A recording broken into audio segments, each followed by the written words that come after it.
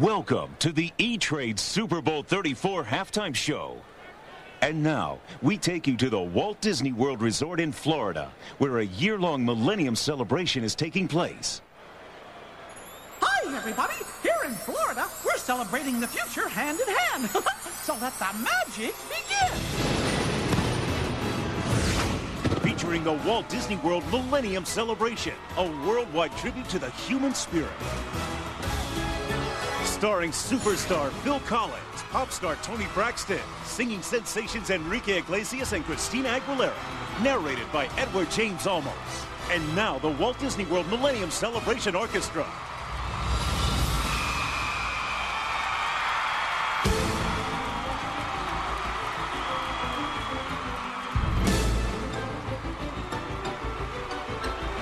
Hello everyone, welcome to the Parkscope Unprofessional Podcast Hour. Oh man, this is a special episode. This feels kind of different. This feels weird. But I'm excited for this episode because we have some fun stuff going on tonight. And I think everyone kind of gets the vibe going on from the intro and everything going on right now. So I will introduce everyone tonight. Starting off, we have Jeff. Parkscope Jeff. Jeff, how are you doing tonight? I'm doing great. Everyone knows me. Here I am. Here you are. Short introduction needed. Yes, exactly. Short introduction.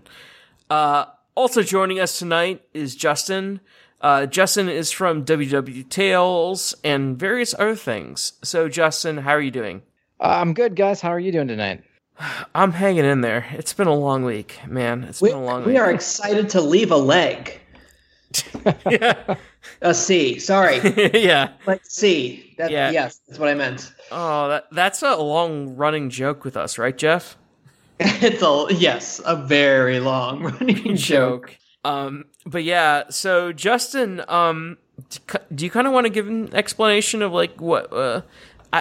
Explanation makes it sound like more of like an excuse or whatever. So, Justin, do you want to Okay, now I'm just failing. Justin, do you want to introduce yourself? Yeah. Sure. I can explain, or I can interpret, or illustrate, whatever you need me to do. I'm Justin Stone. I'm the creator and host of WDW Tales podcast. And my podcast essentially chronicles my experience working at the theme parks from when I was 15, 16, up until my later on years before I joined the actual corporate workforce. Everything from food service to entertainment to attractions. I've pretty much done it all across Disney World and Universal. So I just started recording it one day, and then people kind of grabbed onto it, and they keep asking for more, so I'll keep doing it. It's a lot of fun. So thanks for having me on the show, guys. I really appreciate it, and I'm here to talk a little bit. Yeah, and I really appreciate your show. I mean, also, like, I can't leave this on the table from this week. So, like, Global Guts, right? Yeah, that's right. I was. We aren't even 5 minutes into this recording. Guts. Yeah, it wasn't even global. It was the first season. I was like the 12th episode or something like that. Oh man! And walked away with the Aggro Crag, big winner. And it's funny, I got to say, like, I was 14, I think, when I did it, and it was like I was just moving from. I was living in New Jersey, but my family was moving down to Florida, and so I was kind of in between. And then it aired while I was still in New Jersey, like packing up. And the phone like wouldn't stop ringing, and everyone's like, "Dude, you're on Guts, you're on Guts," and I like ran to it. But then it just kind of like I never thought much more about it. And then every once in a while it flares up to the point where I used to work in advertising, and my old agency put it on my business card. They're like, "And he also won Guts," and everyone's like, "You won Guts?" And I was like, "Yeah, I guess, sure." I'm kind of deal. I mean, it is a big deal, like, for our age group. I mean, like, when it comes down to it, Guts is a big deal. Like, yeah, it's funny. A lot of people are like, it's no Legends of the Hidden Temple or no Double Dare. And I was like, yeah, well, you aren't the one doing it, all right? Like, let me enjoy my moment. It's no Shrine of the Silver Monkey, but I don't know. I think it's cooler than Double Dare. That's just me, but I think Guts is has a leg up on Double Dare. I mean, they don't have a giant slime nose on Guts, but I mean, it works. They have Mo. But was Mo the referee within the first season? Yeah, Moira Quirk was her name, and she so they filmed 3 episodes a day. So they would set up one of the obstacles, and then like we'll say there's 3 shows. There's show 1, 2, and 3. So cast or contestants 1 would come in and they would compete, and then they would take us back to the green room, which was a trailer back by Soundstage 18 at Universal, which was Nick Studios at the time. And then the next show would come in, and then the next show, and then they would strike that obstacle, and they'd set the next one up, and then they'd bring us out. So it was like a 10-hour day. But there are 2 things that I remember being really funny. Is one is that Maura, she was incredibly nice, but she had a little bit of like a meltdown on this taping. I don't know why. She like stormed off, and I don't know what happened. I guess she was messing up lines, or she and Mike O'Malley weren't getting along, or whatever. But this whistle isn't working. Exactly. Yeah, this is the wrong referee outfit. I wanted the black and the white, not the white and the black. Exactly. But she was really short, so they had her like on 2 or 3 apple crates to stay basically within camera eye. And then the other thing, which isn't Moira related, but the big thing was the PA or the production assistant was like, okay, now you're going to meet Mike O'Malley, and do not say he looks like Tom Hanks. Like, don't mention Tom Hanks. He's got to hang up about it. Yeah, I guess Mike O'Malley does not look like Tom Hanks. He kind of did back in the day with he had the kind of the curly hair. If you go back and watch the old episodes, and being the person I am, I was like, you don't look anything like Mike O'Malley. I was like the first thing I said to him. They were like, what did we just say? And so, yeah, it was funny. But, my brother at the time, but at the time was director of marketing for Nickelodeon Orlando. So since the show was in the first season, he was putting together all the press and all the press materials and all that stuff. So he used my episode for all the press. So there was like on every corner, like every entertainment section of every newspaper, there's me holding up the aggro crag. If you Google Guts, you'll see me holding up the aggro crag. I'm like 30 out of 45 pictures. I've become a meme, like just because my show was the press show. At Nick Studios, they used not a cardboard, but like a wooden cutout of me holding up the aggro crag so kids could put their faces in it. And all my friends were like, dude, I just put my face in your body at Nick Studios. I was like, yeah, I guess. Okay. This is the greatest thing I've ever heard in my life. I'm so happy.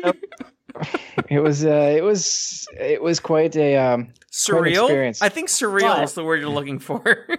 But were you in the Super Nintendo game? Was I?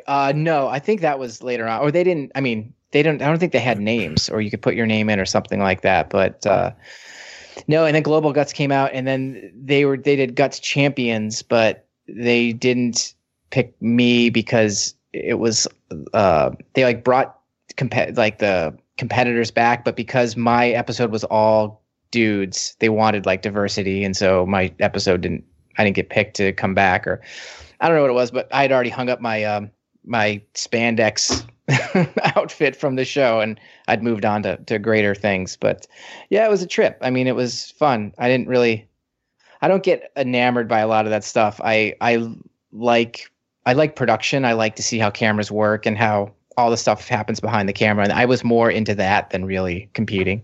I mean, I don't know what else to say. I mean, holy shit.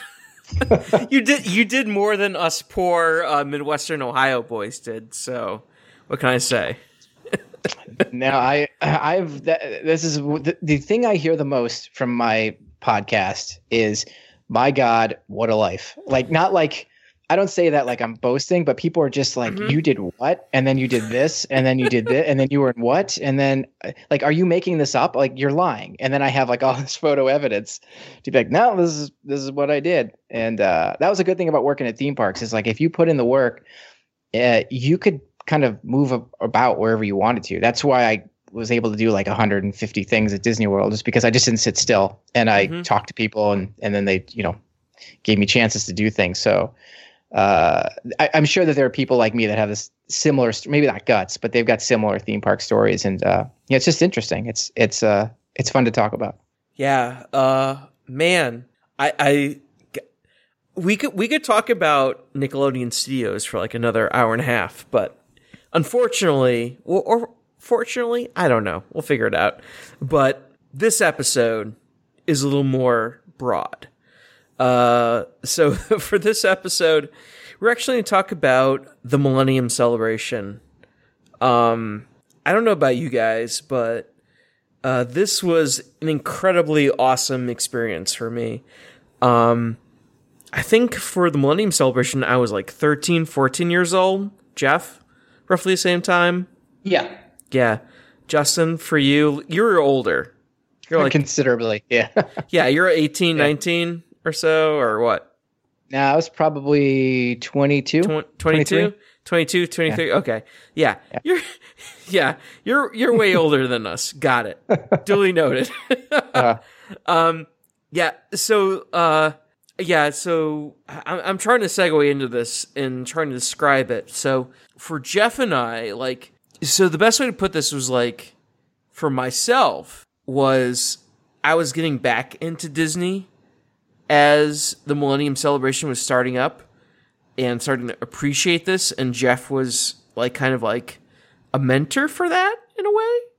And we were just reading unofficial guides and stuff and old stuff and just watching old specials and things of that nature. So for anyone who's never experienced or seen the Millennium Celebration, the Millennium Celebration started October 1st, 1999, and then went till December 31st, 2000. It was all throughout the Walt Disney World complex. Involved all the parks, but was mostly focused on Epcot. Why Epcot? Well, it's Epcot. That's where, all the nations were. That's where all the future technologies were. And that's kind of what we're aiming to talk about is I feel like a lot of times when we're talking about new Epcot, because Bob Chapek and everyone's popping out of boo holes and saying, hey, this is what Epcot is now. And people are well, Epcot hasn't been the same since the 80s. And it's no, stop. I feel like Epcot was Epcot, not that long ago, especially with the Millennium Celebration. It felt very, very Epcot in a way. I don't know if you guys can agree with me on that, but it felt like Epcot, that it was beyond Disney. It was a concept that was beyond the concept of the park that they were trying to bring into the park, as opposed to, hey, we got Moana. So, do you guys get what I'm saying with that a little bit, maybe? Yeah, I would, if I could hop in. I agree on principle. I would say that, they leaned a lot into the World Showcase for the Millennium Celebration. Mm-hmm. And kind of bringing the worlds together. So, there was that era of vintage Epcot because of, you always went to Epcot to see the fireworks at night and then, ate dinner at the countries or explored the country. So I think that they certainly embraced that. But to your point, I definitely think it was something beyond what the traditional Disney was. It wasn't like Move It, Shake It, Street Party, you know what I mean? Where it's dancers and actors and then Mickey Mouse pops up or anything like that. I think it was definitely, it was centered or was anchored in what traditional Epcot was, but then it transcended it. So I would agree. But I think that there's a bit of both. Mm-hmm. Jeff? Well, getting into sort of the background here, which I know we're going to start talking about in a little bit. The Millennium Celebration was an end of an era, at least for the whole 90s Disney milieu. Literally the end of an era, literally the end of the 90s, but also symbolically as well. Because as everyone who reads all the online articles know, that Paul Pressler went from Disneyland to president of the Walt Disney Attractions Division in 1999. And the Millennium Celebration was the last big thing as Disney kept building and building and building and building in the 1990s. And then literally as Paul Pressler becomes the attractions head in mid-1999, it just stops, right? There's the Millennium Celebration, which was already pretty fully baked by the time he came in. And then everything that they had been building for every single park, just the expansions just stopped. Because after the Millennium Celebration, it was Magic Carpets of Aladdin, redo Journey into Imagination again. We have Mission Space, and then we have nothing again until the Disneyland's 50th. So it was the end of a, I guess, silver age, if you want, for Disney. And it began sort of a very dry, arid period of Disney history when just nothing would happen for years on end. So the Millennium Celebration, to me, symbolizes not only a great celebration and a great party and a great presentation for Disney, but it's the end. It's like the symphony at the end of a movie, or at the end of you know how at the end of a lot of old school Disney animated movies they have like the heavenly choir sing the theme song, like Little Mermaid, when they're getting married on the boat and then the choir starts singing in the formal Disney tones. Mm-hmm. I mean, that's sort of the Millennium Celebration to me with my childhood, which is 90s Disney. I know, Joe, you were asking for a philosophical treatise on what the Millennium Celebration is, so I'm happy to deliver that. But anyway. Yeah, hell yes, that's exactly what I wanted. Back to you in the studio, Joe. Put it in my veins right here. That's what I wanted. Yeah, I would say it's just it's to add to the music element that we're talking about. It was the coda, if you will, mm-hmm. of the whole imaginative Disney, right? It was the swan song, if you will, and now it's I don't even know what it is now. it's the non-symphony, right? It's the cacophony. Cacophony is it's the part in Mickey's PhilharMagic when Donald gets the hat for the first time and all the instruments just start playing randomly. That's what Disney is right now. Yeah, mm-hmm. Pretty much. Yeah, I mean, and so what's special, I think, also we can encapsulate is that the Millennium Celebration it really did feel like the last time Disney did a celebration where it felt complete, because every other, like, they saw these celebrations afterwards and they're like, we gotta do one every year. Oh my God. And then they just created these random masses of things. Like every once in a while, it's like 100 years of magic. We're just going to do this. And then, 2.5 years, a million dreams. Yeah. A million dreams. This. And it's like all these crazy things, but like nothing felt ever as concise, maybe as dense as the Millennium Celebration. Well, because it was all, put on the conveyor belt. It was all, factoried, and mm-hmm. It had the stamp of approval. It had the, it's Disney magic, # trademark copyright. Taste the rainbow, like the celebrations just became branded. Yeah, I would agree. There was like sorry to cut you off. No, go ahead. There was the Millennium Celebration. There was an energy to it. There was Disney really did it right, because it felt like everybody had a piece to play in it. And I don't just mean from the cast and for the characters and anything like that. I mean, even the guests, like there was something to really rein in. I mean, it was the end of a millennium. So everybody could immediately think back to the best times of what they celebrated, whether it was Disney or not, within the time that they were on this earth. And then you get into Year of a Million Dreams, or and it's just kind of, or let the magic begin, or let the memories begin. And it just didn't have an energy to it. It was flat, because mm-hmm. there was nothing that you could really add to it. Actually, funny, if I could just riff for a second. So when I left Disney, about 2002, and I got into advertising, and I moved to Chicago, where I'm originally from, and moved back, and I started at an advertising agency where Disney Parks was my first client. Like I walked in and there's a huge Disney binder, and I was like, "Oh, you like Disney?" And she's like, "No, it's your client. Get to work." It was get to work.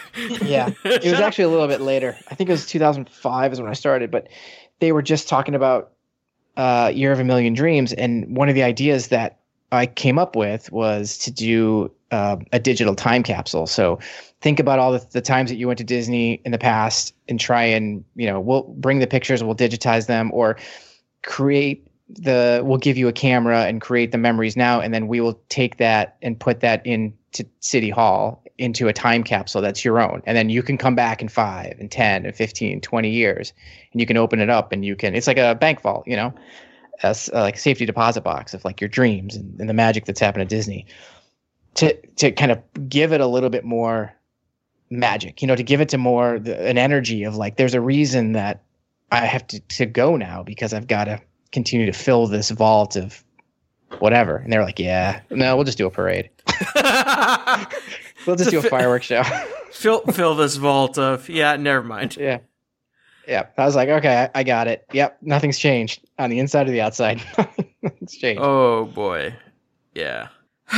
Yeah. So I think, to go off that point also is like, no matter where you were in the resort, it felt like you were there for the Millennium Celebration. Like, you could be there at the Grand Floridian, or you could be there at the All-Star Resorts, and you would see the same banners, get on relatively the same buses, go to the same places, and everything was very similar, which you can't say now, or even very shortly after that. It felt very segmented after that.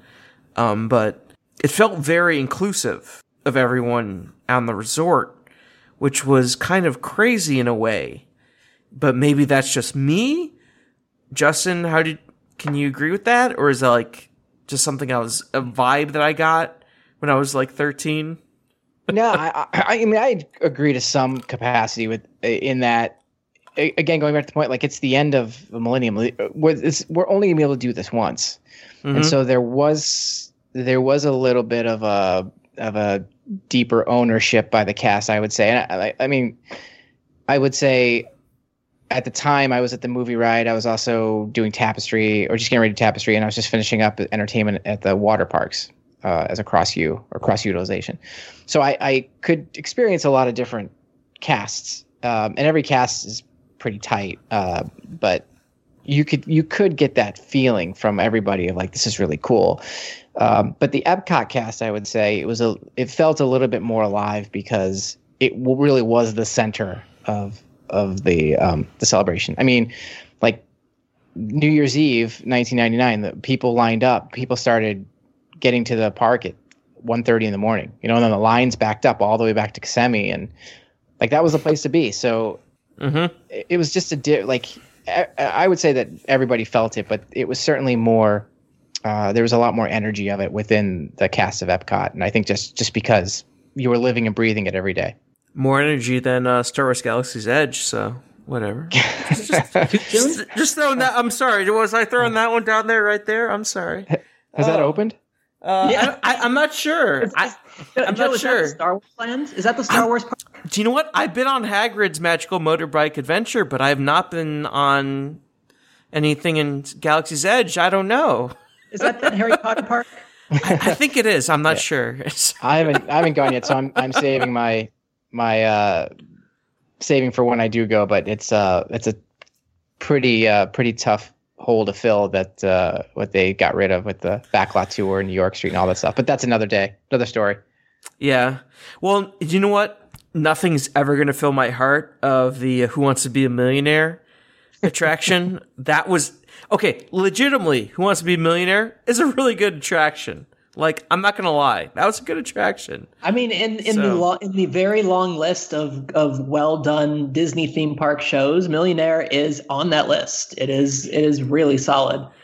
Yeah. I mean, I don't like how they stripped away you can see the scaffolding on the standings and things like that. I mean, they do the whole, well, it's supposed to look like a movie set, like kind of thing, but it's like, you could have done a little better to make it not look like, it's under construction right now.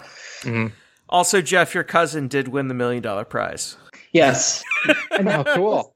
And that was back when they had trips to New York as the prize. Oh, wow. And so this was pre 9/11. Yep. So she won. Literally right before 9/11, like weeks before. It was summer, so it was like 2 months before. Yeah. I mean, the show debuted in 2001, so it was the trip to New York was pretty anyway. But yeah, no, she got to go to the actual Millionaire set in New York back when it was super popular. She got to meet Regis. And she got to do that whole thing. So that was, So the Millionaire, Who Wants to Be a Millionaire play it has a special place in the in our family. That's awesome. Yeah. Yes. So anyway, to spring it back around to Millionaire. The Millionaire celebration, everyone. Yes. We're living in it right now. The Millennium Celebration. So Millennium Celebration was celebrated throughout all of the Walt Disney World complex. We're going to touch on some of the original attractions outside of Epcot, because it was supposed to be all around the resort. So in the Magic Kingdom, Jeff, it was going to be the Many Adventures of Winnie the Pooh. Remember that? It's still there. Isn't it still there? It's still there. Did it die? No, it's still there. But that's the memories of the old Winnie the Pooh attraction. But that was the Magic Kingdom's edition, was the Many Adventures of Winnie the Pooh. Yeah. A very Disney did a great job. Replacing a beloved attraction and not telling anyone about it. And they really know how to please their fans, especially it's a harbinger of what was to come in today's age, pretty much. I mean, it is kind of scary how today's Disney sort of executive corporate polish just resembles the same company that decided to close 20,000 Leagues Under the Sea without telling anyone, and gave everyone a week's notice before they closed Mr. Toad. But the same kind of thing. Anyway, what were we talking about? Did you have a question, Joe? Sorry, did I miss a question? Or Winnie you just Winnie the Pooh attraction? Winnie the Pooh attraction, Millennium Celebration opening. What is there to say? It's. I haven't been to Tokyo.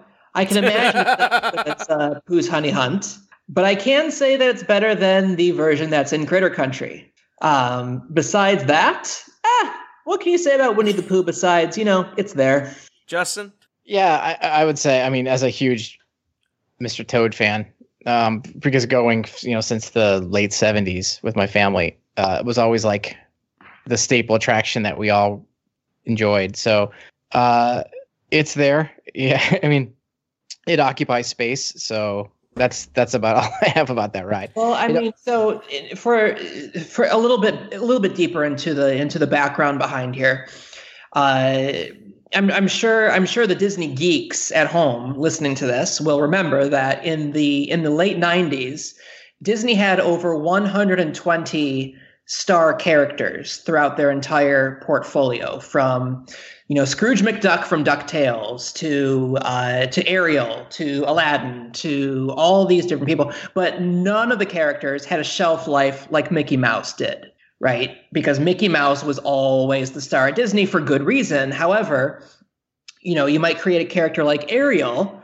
and then suddenly within 2 years, she's suddenly replaced by Belle, right? So nobody had the staying power that Mickey Mouse had. And then there was several. I don't think it was Disney Store executive. I think they were just consumer products executives who really started just an aggressive campaign to make Winnie the Pooh the next $1 billion Disney character. And this happened through the mid 90s. Pooh got his own store at what was then the Disney Village Marketplace, which of course turned into Downtown Disney Marketplace. He got his own store. Like Winnie the Pooh got stores like on Main Street. He had stores like just randomly, like in Frontierland at Disneyland, where they just like randomly threw Winnie the Pooh stuff. I mean, this sort of model would be repeated later with Pirates of the Caribbean and High School Musical and Hannah Montana and name your own favorite Disney franchise here. But that was sort of the original that spawned the Legion of Demon Children. Was Winnie the Pooh that just suddenly out of nowhere got turned into a $1 billion franchise. And so, as Pooh merchandise was absolutely taking off, I think at one point, like in 2001, Pooh was making like $3 billion a year or something ridiculous in terms of merchandising sales and licenses. But in the midst of all this, obviously the obvious suggestion is, well, we need a Winnie the Pooh attraction. So everything was discussed, and ultimately they decided to put something into Fantasyland. But this was during the period when, after Dick Nunis had left as head of the Disney attractions, chairman of Disney attractions, he left in 1994, replaced by Judson Green. Judson Green had this thing that he and Eisner obsessed over, which was that if any new attraction was to be built in a Disney theme park, an old one had to go. That was the rule. Now, obviously, this only has to do with existing theme parks, because obviously they built Animal Kingdom, they built California Adventure in the meantime. But if you put in an attraction, then you had to take another one somewhere in the park out. So we would have like things like, Rock and Roller Coaster, which is an incremental attraction. But in order to get Rock and Roller Coaster in, they had to take out, I believe it was the Making of exhibit back on Mickey Avenue. I think that's the one they took out. I might be wrong about that. We'll get to that. That's part of the additions. Anyway, so Winnie the Pooh was in this, put an attraction in, take an attraction out period that Disney had. Since Winnie the Pooh went into the Magic Kingdom, they really didn't care about building new space at the Magic Kingdom, because Magic Kingdom was already kind of built out. So, I mean, it's basic corporate logic. It's like, okay, we have this one in, one out rule. We don't really want to expand anything. We have a Winnie the Pooh attraction. Doesn't really go anywhere else besides Fantasyland. Okay, let's look at the 3 Fantasyland dark rides. Which one can we replace? Can't replace Peter Pan. That's too popular. Can't replace Snow White. That does too much merchandise sales. That stuff. Yeah. So Mr. Toad, bye, Mr. Toad. Here's your 2 weeks notice. Have a good day. But I mean, that's corporate logic for you. That's that's the behind the scenes sort of 1 + 1 + 1 + 1 + 1 = 10 sort of logic that everyone has. I don't know, Justin, anything to add? No, I'd say you pretty much nailed it. Yeah, I really don't have I don't have a lot of I don't think that much about some of the rides that, like the ones that I don't enjoy. I'm sure with my kids we'll probably ride things like Pooh a little bit more, but to be totally honest, I don't really hit the Magic Kingdom that much anymore. I just don't, aside from Thunder Mountain and Space Mountain, Pirates, that's kind of my shtick, and then I'm in and out. So I can't even remember the last time I went on Winnie the Pooh. Mm-hmm. And it's so sad, isn't it? You should want to go to Magic Kingdom. I know. I think it's just so busy all the time, and it's such a hassle to get into. So like my wife and I have annual passes, and when we go, we run the Disney races in January, and we stay on property. We'll go and we'll have dinner there at one of the, at Skipper Canteen, and then we'll split. Like we might get fast passes for Space Mountain or Thunder, and then that's it. We'd rather go, well, it used to be the studios, but I don't really know where we want to go now. Animal Kingdom, I guess. Some of Epcot. Mm-hmm. Well, I'm trying to figure out where we're going to segue to right now. Let's talk about Hollywood Studios, shall we? So, Hollywood Studios edition was Rock and Roller Coaster. Jeff? That was 100% a reaction to Islands of Adventure. Oh, yeah. Of course it was. 100%. Wait, Hulk Coaster, Dueling Dragons, press the coaster button. Yeah. Pull the coaster emergency cord. I mean, it's very obvious. I mean, Rock and Roller Coaster is not a traditional Disney roller coaster that's built around a giant ice cream mountain or a giant, or, placed in the middle of the set of Gone with the Wind or something like that. Like it's literally just, it's Outer Limits Flight of Fear with some music, pretty much, and some glow lights. Way better than Outer Limits. Yeah. Way better. And we all know the story about how they approached the Rolling Stones first, but they asked for too much money. Then they approached U2 and they asked for too much money.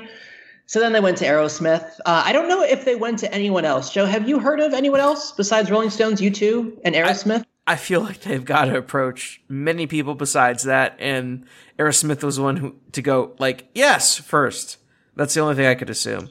So yeah, that's what I heard too. I worked on the press opening of it when I worked at the studios. And I rode with Aerosmith, and Monday Night Football did a segment there, and so I worked with a lot of people that had some experience with the development of the ride. And honestly, I never heard about the U2 one. I knew about the Stones, but then like someone talked about the Beastie Boys, but then the Beastie Boys were too aggressive and not good enough for everybody. Yeah. And then there was another one that was like then it was going to be like a classic rock ride. I don't know if you guys ever heard that. So it was going to be like the Allman Brothers and Jefferson Airplane and all of that stuff. And then Aerosmith happened upon it. And so they said, let's just theme the thing to Aerosmith. Mm-hmm. Sounds about right. Yeah, I dig it. I'm quite a fan of that ride. As much as I don't like looping coasters at Disney, and it just goes back to my childhood, it feels a little off because it doesn't feel like it's a family coaster. And I know everyone's going to be like, it's totally a family coaster, but in the sense of no, it's not. Yeah, it's not. So it's it does feel out of place, especially because like Sunset is so great with Tower and Rosie's and the Art Deco and like the whole with Streetmosphere and the music and all that. And then there's G-Force Records. And so that was the one thing I was like, I don't really know, but I don't mind the ride. I just like the smoothness of it. The theming could come and go. I mean, I think it would be cool if it were something more geared towards that era. But it's one of those newer attractions where I was like, okay, yeah, all right, I'll give Disney a pass on that one. I think it's fine, but I mean, Jeff, want to tell us how it's not fine? The ride's fun. I mean, I love going to ride.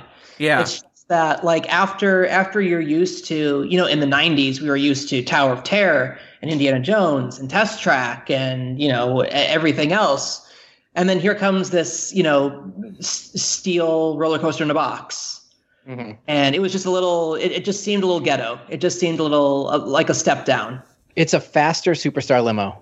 It's a Superstar limo with loops. Like that's what we used to joke about that because of the neon and the signs. I was like, how Superstar limo is this? But of course, it's much, much, much better. Yeah, we were actually, when I say we, I mean, I had posted the question before when I had actually done I'll plug my blog work for Joe here on Parkscope. My article that I wrote on Superstar Limo, there is an ongoing discussion, sort of debate on which story actually came first, Superstar Limo or Rock and Roller Coaster, because California Adventure, the original idea for California Adventure was from 1997. That's when the original concept for DCA 1.0 was. Right. So, and Rock and Roller Coaster was greenlit very quickly. So it is possible that Superstar Limo, that concept was created first, and then Rock and Roller Coaster, just because it was going in anyway, so you better get on the bus or leave. They threw in that Superstar Limo plot line. I mean, it's very possible. Yeah, that's an interesting way to look at it for sure. Mm-hmm. So the next non-Epcot edition for the parks was Kali River Rapids. So this is the Phase 2, non-Phase 2. So Phase 2 for Animal Kingdom was supposed to be Beastly Kingdom, but this was the actual Phase 2 of Animal Kingdom, which is Kali River Rapids, which is... They just delayed Asia. Yeah, basically. And just decided to make it Phase 2. Yeah, so that was the... they they basically delayed it a year and said, hey, we're going to open it with the Millennium Celebration. And that's what we have now. So, yeah. So, Jeff, do you want to talk about Kali River Rapids and the history of it? Can I just refer people to my article on Kali River Rapids? Yeah, just do that. Yeah, just All do right, that. Everyone go to parkscope.net. Everyone go to the right toolbar, map, whatever you call it, and underneath the top 30 Disney attractions never built, one of them is the Asia Safari. And in the Asia Safari article, you will find a lot of words written about Kali River Rapids and the ride that was supposed to be in that space, which was the Asian version of Kilimanjaro Safaris, but it was supposed to be a boat ride called, the kind of original one was Tiger Rapids, but, you know, who knows when these names kind of got changed in the concept phase. But yeah, you can go there, and that is all my thoughts on Kali River Rapids. So I'll save you some time here. Was that a Joe Rohde attraction? I mean, technically, all the Animal Kingdom attractions were supervised by him. I don't know if he was very hands-on for each of them. I know he was really, really hands-on with Harambe, really hands-on, like actually placing all the bicycles that were the rundown, dirty bicycles outside of Tusker House. Uh-huh. You know? But no, I haven't heard how involved he was in the Asia Safari. Mm. Yeah, it doesn't seem like that's kind of his. I mean, he's a political, if that's the right term. You know, he's got a pretty strong opinions on things like politics and environment and all that stuff. And it seems like Kali River Rapids is pretty preachy. And I don't know if that was I think personally that might be his vibe, but that's not how he would create an experience. So I was always curious, and it was part 2. So what involvement did he have after the first, the main setup of Animal Kingdom, and then what did he do? Was he just by that time he's like, yeah, I'm exhausted, just put anything in there? Right. Well, I mean, so thinking about it logically, I mean, the queue area is very Joe Rohde. I mean, it's very similar to Everest. It's very similar to Kilimanjaro Safaris, where it just has that same sort of feeling. Uh-huh. And at that time, the pre-Paul Pressler time, I doubt that anything at Animal Kingdom got greenlit without Joe Rohde's blessing. So I think there is that element to it. So I'm sure he at least had some say in it. But again, I don't know how deeply involved he was. I have a feeling it seems more logical that he would have been involved in the original Asia Safari that actually had the animals, the tigers and everything. And then Disney, for whatever reason, just decided to make it more of a shoot the rapids thrill ride. And then he got bored with it and just gave it to someone else. Yeah, that sounds about right. Yeah. I can see that. Mm-hmm. And then he just signed off on it and was like, yeah, it sounds good. I mean, there was probably also pressure on him because Animal Kingdom, when it opened, did not do as well as they wanted it to. Mm-hmm. So he's probably started to get pushed a little bit to the side, and the Disney executives were like, yeah, no, we're building a thrill ride. Thanks for playing. Yeah. It's okay. Yeah, obviously the actual attraction, Kali River Rapids, not including the queue area, but the actual attraction is not in the same style of the guy who, supervised the Adventurers Club. Yeah, that's my take on it too. It just seems superficial, and the story just doesn't feel like it doesn't feel very Animal Kingdom to me. Yeah. Yeah, I'm 100% with you there. Mm-hmm. So we're here. We're at Epcot now. Man, Epcot. They did a lot of stuff at Epcot, right? So I guess we can start with the entrance. The entrance, which is now being unceremoniously ripped out, but was totally redone for the Millennium Celebration 20 years ago, was Leave a Legacy. Ooh. Yeah. The Herb Raymond designed Leave a Legacy concept that, I mean, when you mention it out loud, sounds okay, but when in practice you're like, oh no, this is not good. Yeah. Oh no. Well, originally, weren't they supposed to have? What wasn't Leave a Legacy supposed to be like with? Not. It wasn't going to be built on like granite slabs. It was supposed to be on like see-through like crystals, like glowing crystals. Yeah, it was with water features. Yeah, I like that better. Yeah, this just feels like Disney retail gone amok.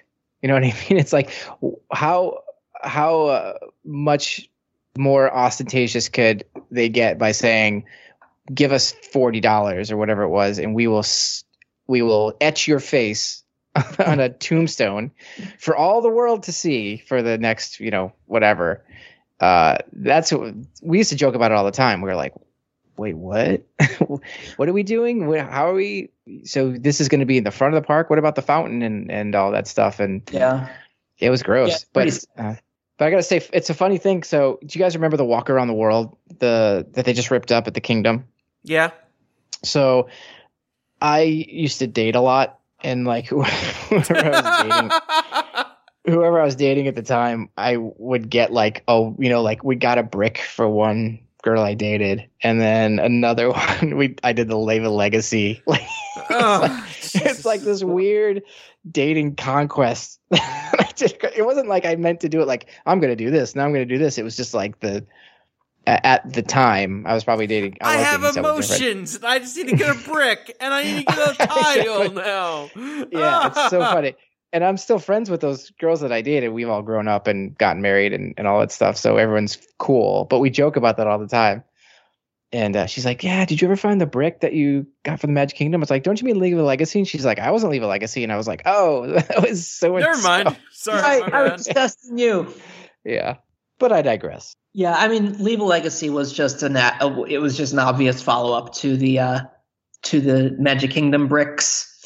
The Walk Around the World bricks for the 25th anniversary. I mean, they made so much money by selling bricks that they were like, what else can we do to rip people off? Yeah. They're like, well, we know Justin's going to date someone else, so we can get his money. Right? Yeah. He's an easy sell. I'm happy to see it go. I was just kind of, on paper, I'm sure it was very neat and magical, but it just in practicality was a bit of an eyesore. It was an eyesore. It was a mess. Mm-hmm. That's my take. Talking about an eyesore in practicality. Go for it. Holy shit, the wand. I know. Oh, man. So I'm going to be the first person to say this. The wand during the 2000 Millennium Celebration, not that bad. Like 2000, everything, not that bad. It's just when they put Epcot up there, and that's what I was going to ask. I was going to say what iteration of the wand, because I don't disagree. The biggest, and this one always drives a wedge between my listeners and I for some reason, is the hat. The hat in front of the Great Movie Ride. Hat sucks. Yeah, they're like, how did you not love that? And I was like, don't you obviously are young. The hat always sucked. Yeah, exactly. But the 2000 on Spaceship Earth, it was as tasteful as an 800, 190 foot wand can be. The 2000 was great. It was that Mickey hand on the bottom and then the Epcot on the side. Like how much do you think that costs to change that over? And people are like, Jesus Christ, where's that? Oh, there's Epcot. I can see it. It's cheaper. It's cheaper to change 2000 to Epcot than it was to remove it totally. Yeah. Like someone like, hey guys, we still have $18 million in the budget and I have to use it by the end of Q3. Who's got ideas? Oh God, too much of that going around. I totally agree that if they had just kept that wand up for the Millennium Celebration, I wouldn't hate it. Putting it into perspective with the hat and the wand and the Pepto-Bismol cake that the Cinderella Castle became for the 25th anniversary, of the three of them, the wand is probably the most tasteful. I don't know. The cake was pretty photogenic. I mean, we got some really good shots. Oh God. Man. The decoration that canceled 1,000 weddings. Yeah, pretty much. Mm-hmm. So yeah, if the wand had just been up for Millennium Celebration, I think it would have been fine. But by the way, kudos for them for actually taking it down when they could have just left it there. I mean, 7 years too late, but still, they could have left it up forever, and they didn't. They took it down. So at least, give them some credit when credit's due. Fair. Yeah. Yeah. They took some of Siemens' money and went, yeah, we're going to take the shit down. So, Yeah, Siemens was probably like, listen, this looks good. This looks good. Yep. I like the new narrator. What is that wand? That has to go. What is that? Yeah. Like, so nope. you have two options. That is not on my attraction. Yeah, exactly. You have two options. You can do an actual descent, or you can remove the wand. And they're like, "We'll remove the wand." Yeah, no, remove the wand. Yeah. Done deal. Yeah. So that's the wand, as I have in our show notes. So our next kind of thing to talk about is Innoventions: The Road to Tomorrow, which is the 2000 version of Innoventions, along with the pin station and trading and the awnings. Joe, this one's yours. Take it away, Joe. Yeah. So Innoventions: The World of Tomorrow. East and West is just basically Innoventions. Like, I don't really have a list of what's new, except they just made a road through, like, so Innoventions was just like a crazy CES experience on both sides that they had to redo multiple times because it never worked, as we found out. But in 2000, they decided, hey, we're going to put a road through both sides, like an actual walking path that you could walk through and figure out where you wanted to go to. You're mad, Joe. Mad, yeah, I say. I know. With a start and end, so you could go through these experiences. And that's kind of what they did. And they also incorporated Tom Morrow. Was it Tom Morrow 2.0 or something like that? Yeah, 2.0. Yeah, 2.0. And he's the guy from the Disney Channel Innovention specials. Imagineer that. Yeah, exactly. Imagineer that. Wasn't it Nathan Lane? Wasn't that the... No, Nathan Lane was Tom Morrow for the Disneyland version. Oh, I thought they brought both sides. Yeah, no, he was the one in the Innoventions in the Carousel building at Disneyland. Right. They actually had a pre-show where you would stand on the platform, right, and Nathan Lane as Tom Morrow would talk to you. But no, the one at Epcot was the little guy. The little, like, wiry kind of guy. Oh, that's right. At the entrance and the exit, right? Mm-hmm. Yeah, exactly. Yeah. Okay. Yeah.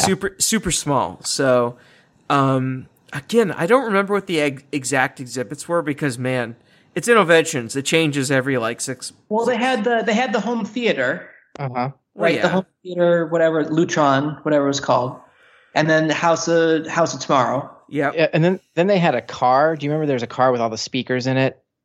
It was like Bang & Olufsen or something, like Harman Kardon had a car made out of speakers. Probably. No, I don't. Yeah, sure. Yeah. Why not? And then Innoventions West had Innoventions West was all Sega Genesis games. Yeah, that sounds Dreamcast. That sounds right. Dreamcast. You're right. Dreamcast. Yeah. That sounds about right. Sure. Yep. I think we've spent, if we've gone 5 minutes, I think we've gone 4 minutes and 58 seconds too long on the segment. Yeah. It was just such a, it was just a mess. Anything, I mean, Communicore, the funny thing is everyone loves Communicore, and I love Communicore and learning all about offshore drilling and telecommunications. But it's so funny to hear people be like, Communicore was the absolute pinnacle of Epcot, and how dare corporations get involved in Disney these days. There's the arguments like that, and I was like, dudes, Communicore was as advertising-y as possible. It is literally exhibits based on corporations. I mean, literally, you're drilling in the North Atlantic for oil, and you're making calls on a video phone through AT&T. All this is just showing off corporate sponsorships, and they're like, no, it's not exactly. And I was like, just own it. I'm fine with it. It was okay. We all had a good time. We all enjoyed ourselves. I think the big miss there is they wanted Innoventions to be more like a electronic trade show, so they just blacked out all the windows It was Yeah. awful. Like just looking at pictures of Communicore versus Innoventions, it's like, my God, just the natural light just makes all the difference in the world. Communicore was so underrated, and it's so funny because everybody laments it now, which I do as well, because it was just it was at a time where it was okay for companies to tell you what they're doing, but do it under the guise of education. And they're like practical sets and experiences. And then Innoventions just turned into like a lot of neon, like bells and whistles and buzzing things. And wasn't there also the thing where there was was it Underwriter Laboratories? Is that what it was? Where you could take the pitchfork, or you could take the thing and you could hit the TV, or you could drop something on the seat. You could pull up on the rope, and then the giant sledgehammer would pull up, and it would that's right. another tick on the digital sign, and it would drop down and hit the television. Oh yeah, that was Underwriters Laboratories. Yeah. Yeah, great, so I think great exhibit, by the way. I really think it's just they did whatever they could do, you know, because it's just like the 50th anniversary of like there's so many things happening, but not everything can get done. Mm-hmm. And so I think maybe Innoventions is one of those things where it's like, all right, we're going to cut budget because we've got to do X, we got to do Y, or remember Test Track was a total mess then. It kept shutting down and starting back up, and it was like 6 months or 8 months late. So maybe that's where the money went, but yeah, Innoventions and the whole pin trading and awnings, I just don't understand any of that. I don't judge anybody for doing that. I just don't. It's not my thing, the pin trading. Yeah, so screw the pin trading, and let's just segue into Test Track. So Test Track was actually technically part of the Millennium Celebration, because it was delayed so long that. Well, Joe, we're going to give you this segment too. So yeah, so Test Track was kind of my thing for a while. It was like this attraction, this holy grail attraction that was supposed to open in 2007 and then 2008, and then it finally 1997? Yeah, what was I talking about? 2007. Yeah, it's supposed to open in 1997, then 1998, finally opened in 1999, and it was this crazy technological ride, and they're advertising it for the Millennium Celebration, so... Yeah. You have like books on Test Track, and you absolutely love Test Track. So what was it when it first opened that made you so enamored with it? It's because it was the first attraction when I got into Disney parks that was still under construction. Like for some people, it's Everest or Animal Kingdom or Tower of Terror or whatever. And for me, it was the next big thing factor for you. Yeah, exactly. Like we went to the parks, we would ride Horizons, we do everything and then whatever. But Test Track's coming soon, and it's like, what's this? It must be clearly way better than what we've been on before, that kind of thing. So, guys, I just have to laugh. My thing. Sorry, really quickly. My thing is Epcot, like the building of Epcot. Oh God, that was my thing. But I was just like, a whole nother park. Oh my gosh, I can't wait. I'm old. Yeah, they're building a second park. Yeah, my exactly. God. And the monorail is going to go there, and it actually works. Yeah. Well, you could say that about now too. It goes there and it works. Yeah, exactly. Is the monorail working, please? No, it did not work last night. That's actually news, is that it did not. Jeff, they stranded about 100 people. Yeah, no, I saw that. I saw Bergen's post on that. Yeah. I tweeted at people to just listen to my podcast while they're waiting. I wonder if anyone actually took you up on that. What a coincidence if one of the 100 people in Monorail Yellow actually was listening to your podcast at the time. Yeah. No, that was, to follow up your point, Joe. That was still a period when we trusted Disney to make new rides better. Yep. Mm-hmm. We still trusted them, even though they kind of broke our trust a couple times in the late 90s. We still gave them the benefit of the doubt at that point, and we just assumed that. And this was Epcot's first real thrill ride. Mm-hmm. I mean, you could pretend Maelstrom and Body Wars were thrill rides, but not really. This was also, like, to interject, this was the first real glimpse at new technology, too, new vehicle technology, when all the wheels had independent motors and they have independent steering, and it's literally on a road that goes 65 miles an hour. It's kind of funny now because this technology is advanced in some capacity to make the Test Track feel outdated, but at the time it was awesome. I mean, especially neither of you guys have worked for the parks, right? I have, actually. Did you? Oh, so you worked at Disney World? Both. Okay. Both. So like at Epcot, there's the cast wardrobe building is basically just outside of like the big loop in the back of Epcot, or the back of Test Track. So you would come out of costuming. At this time this was 99. So I was going to Tapestry rehearsals or Tapestry parade, and you'd see spoilers for everyone else. Yeah. You'd see the cars going around the track. Sometimes they'd be going around at 50 miles an hour. Sometimes they'd be going around like at 2 miles an hour. Like they'd be creeping with like maintenance dudes all around watching it. And, there'd be buckets of water in the seats. And so you got this really cool glimpse of this new vehicle, but just enough for it to have a mystique. And World of Motion is like one of those, purists. Like I love World of Motion. I would love to see it come back, mainly because it's actual animatronics and set pieces and it tells a story. But you watch these vehicles and you see them parked behind the, on like a forklift is taking it off the track into maintenance bay, and you're walking right by it and you're like, well, it looks really cool. Like that, there wasn't anything like that at the time. So I think that's where I was like, this is going to be a really cool attraction. Mm-hmm. Is it true they originally wanted it to go 100 miles an hour?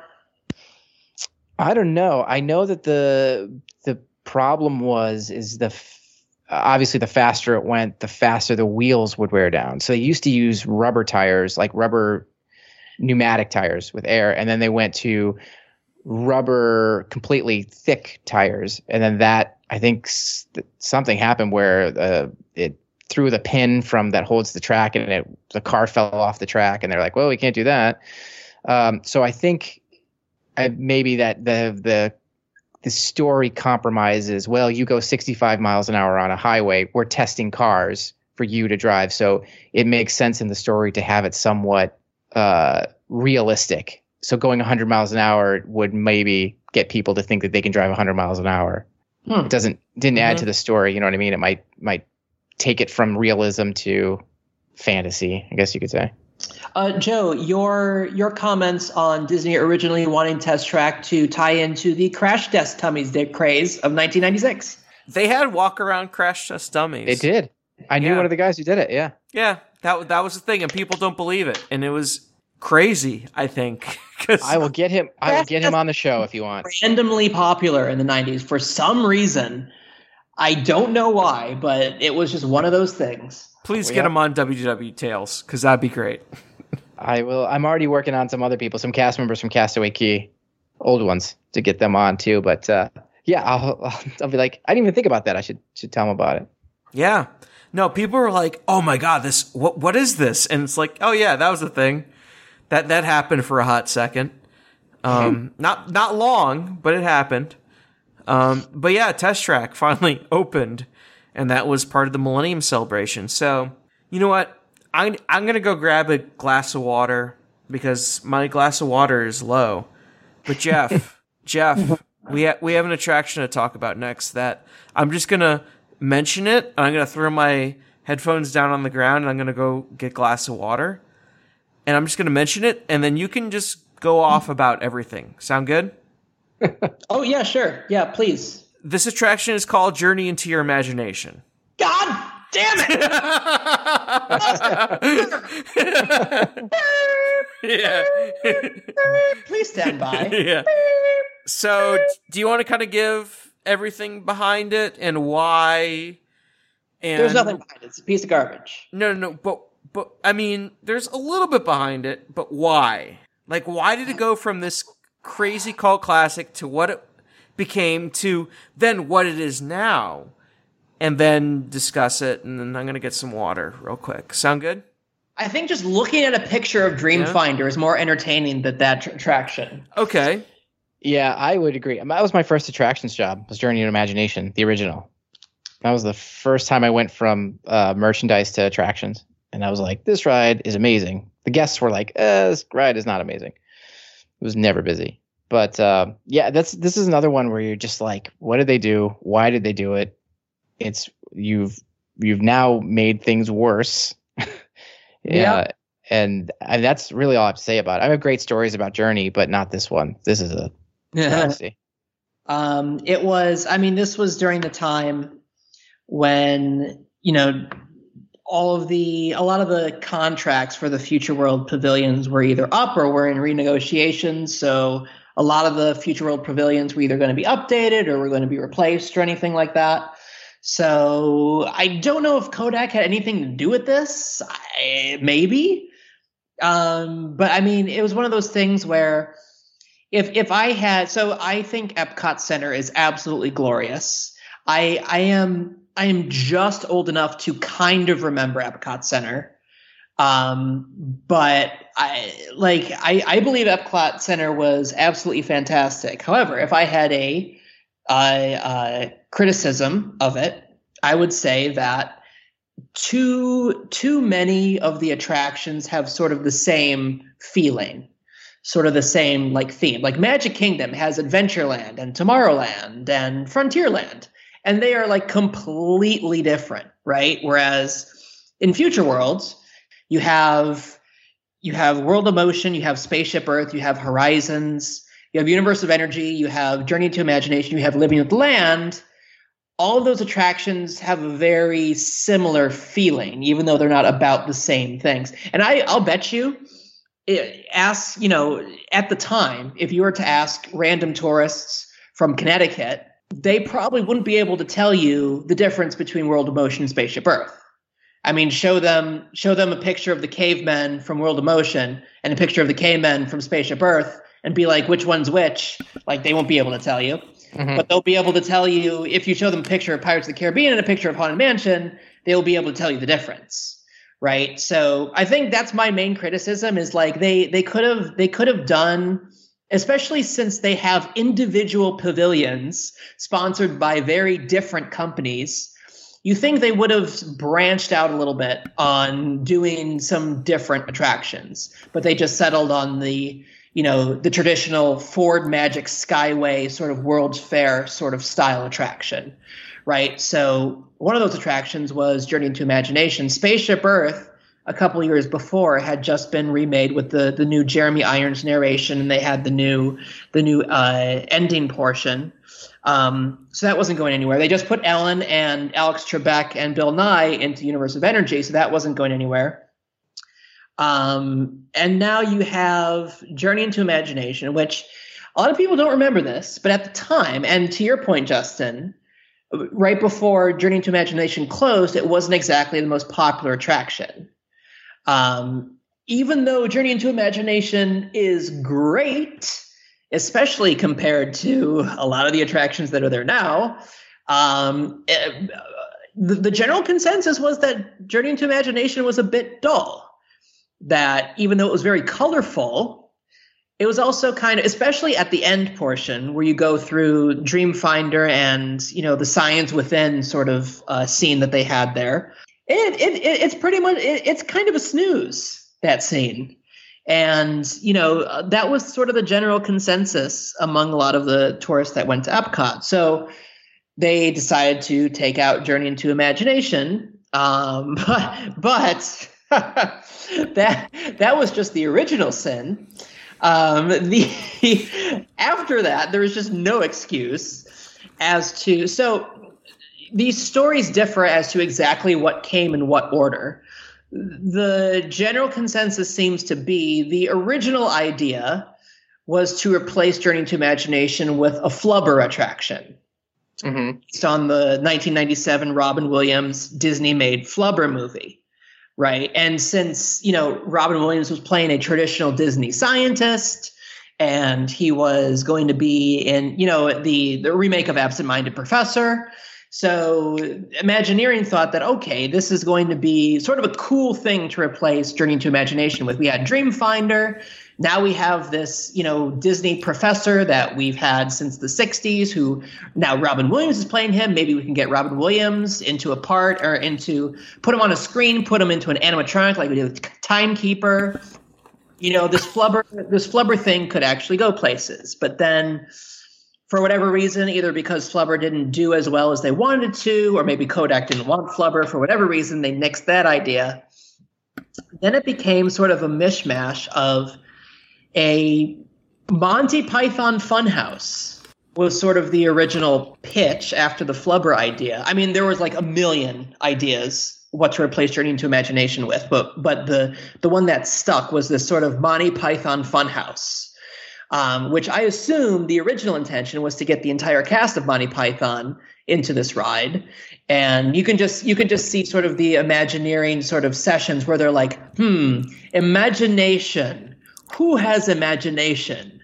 Not us. Imagination, yeah, right? Yeah. So like literally throwing every idea to the wall. And one of them that probably one of the executives liked, I don't know if it was Eisner or who, they really liked this Monty Python Funhouse idea. So then that evolved, and Disney, I guess, just decided not to spend money on it. So it turned into a combination, sort of amalgam of the Flubber, Absent-Minded Professor, Professor Brainerd sort of Imagination Institute idea, meld that with the Monty Python Funhouse, except completely tear the budget down and just hire Eric Idle. And it's just going to be Eric Idle. He's going to be everything, and he's going to be Professor Brainerd and Monty Python all roll into one. And we can get both Flubber and Monty Python for a fraction of the price. Isn't this great? Keep getting dem checks, Disney executives. Yeah, I'm going to follow that up with. I don't disagree. It was a mess, and I mean, being there in the front line, like we never front line meaning like working the attraction. You were the literal front line. Yeah, we never had a line. The only time we did was when Honey I Shrunk the Audience would let out, and then people would kind of funnel in. But it actually made for some of the best stories because we just had so much time to goof off on the ride. So, and then I was gone after the. I was long gone by the time that change happened, but it was a mess, and then it's still a mess, and I don't know what to do with it. But I hope that they keep the pavilion. There's talk about like, do we get rid of the whole pavilion and rebuild? Or it sounds like nothing's moving because of all the other stuff from Epcot, at least at this day and time. So I hope that they keep the building, because the building's awesome. Going upstairs and being able to look out over the glass, but the attraction really needs some attention. It's gross. It's just gross. I mean, just everything. I mean, it's so sad that you can't really go upstairs, or at least after, Imageverse closed. They have that whole area upstairs, and they just closed it. Yeah, I know. It's a drag. And it's not like it costs that much to run. I mean, that was one spot in rotation. Imageworks was a spot in rotation, and then, you would work the rest of the ride. It's sort of like the Swiss Family Treehouse. Yeah. Is one cast member, if that, and only during busy periods. Mm-hmm. When you're in the ATT rotation, the Latin Treehouse Tiki rotation, right? You get stuck at Treehouse Greeter. So that reminds me, real quick, they redid the post show for Spaceship Earth of the Millennium Celebration. Remember that? That's when they don't actually. That's when they turned into the Global Neighborhood, right? Yeah, exactly. Global Neighborhood with the welcome to the new Global Neighborhood. Yeah, with the weird tree, and then the interactive rotating like surfing experiences. Yeah, didn't they also have the? Is that when they had the Alice in Wonderland cast from the Disney Channel with the giant? It was like surround sound audio. It was like the first time surround sound audio was available for consumers. And they used the cast from the Alice in Wonderland TV show from Disney Channel. And then they had the world's largest phone that you could dial and call somebody. I have no idea. I do not remember that exactly. I don't remember that at all, but it sounds hilariously Disney. Yeah, it was all, AT&T. But I can't remember. Because the speaker thing was, it wasn't about surround sound. There were microphones in the ceiling so that you could sit on your couch and you could just speak to someone through your TV. And then, yeah, I'm sure it's on YouTube somewhere. I'm sure somebody has it. Again, it's on YouTube. Someone has it. There we go. Yeah, it's got it. Someone has to have it.